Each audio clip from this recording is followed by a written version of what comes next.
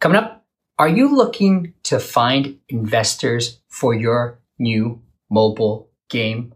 Well, in this video, I'm going to show you a simple way to raise that money and if it's even worth it. Stay tuned.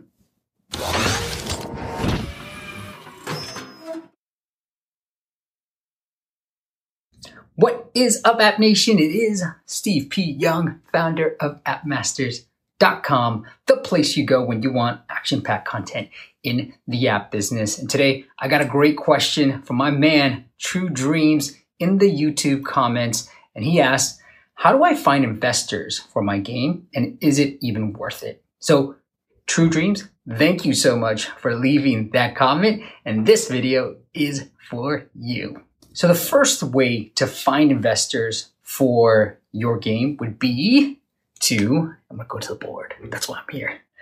To look for, I'll draw a picture for you. This, family and friends.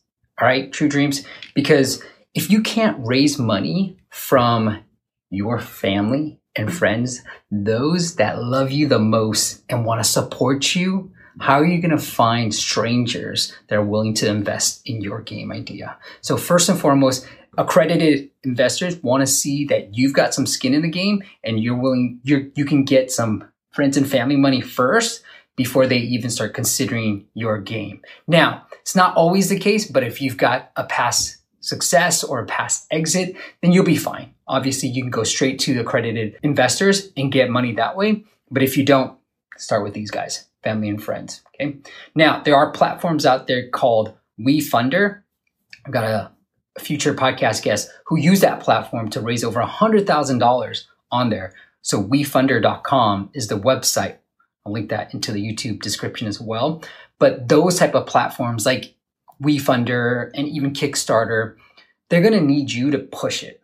So you're going to have to leverage, again, these guys, family and friends, to get the word out there and get that initial investment. And it's always key. It's one of the best practices when you're using these type of crowdfunding platforms is to have a seed. So people who are going to support you right off the bat, because the last thing you want is to have that page be completely empty and so far from your initial goal when people see it, when strangers see it, when, second degree friends see it. They want to see that you're going to eventually hit your goal because that's going to help you.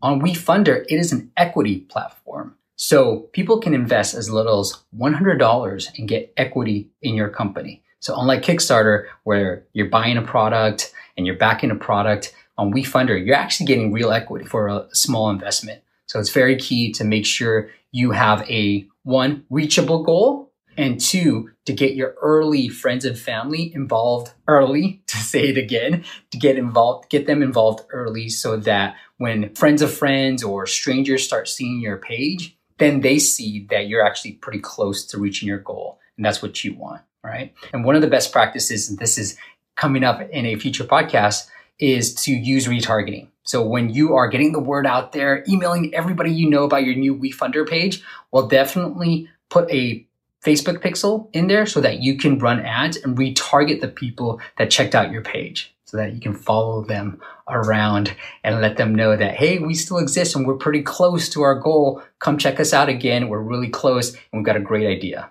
The second part of your question is it worth finding those investors? Now, your mobile game, especially if you're publishing or creating a casual game, you really don't need investors, all right? If you've been following my YouTube channel, trying to get featured by Apple, figuring out what monetization tactics work, then you can self-publish, because I don't believe that taking outside money is good. That's just my personal belief, especially if I'm launching something simple, which I would definitely recommend you do. Launch something simple, get your feet wet, learn the ins and outs of the app business, and then go ahead and seek outside investors, because there's a whole slew of problems that come from seeking outside investment. Okay. So I personally would self-publish. So here, I will do DIY, self-publish, DIY. That's what I would do if I were you. That's why the We've seen so many great indie success stories, like my friend David Reichelt of Color Switch, like Crossy Road, these people who have been able to do it without seeking any type of outside investment and being able to do it on their own.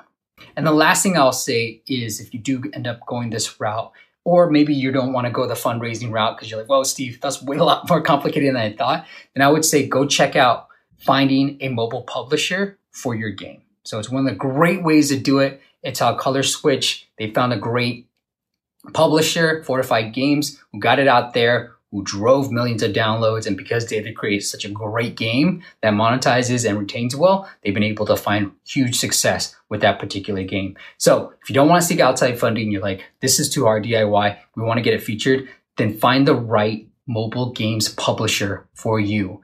And guess what? In our next video, I'm going to share a simple tactic that you can use to find one of the most prominent mobile game publishers and really pitch them. So I'm going to share a strategy with you in the future, but that's another great avenue for you to explore if you are trying to figure out all this investment. Let's say plan 1, getting investment doesn't work. Plan 2, you don't want to do it, or you did do it and you didn't get it featured. Well, plan 3 would be to find a mobile game publisher. So make sure you hit subscribe on this video and you don't miss that next video where I talk about how to find a mobile games publisher.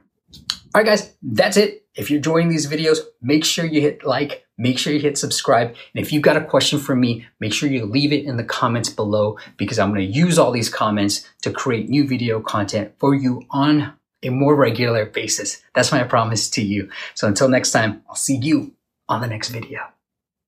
Now, if you want to learn more about soft launching your iOS games, go check out this video right here up top in the corner.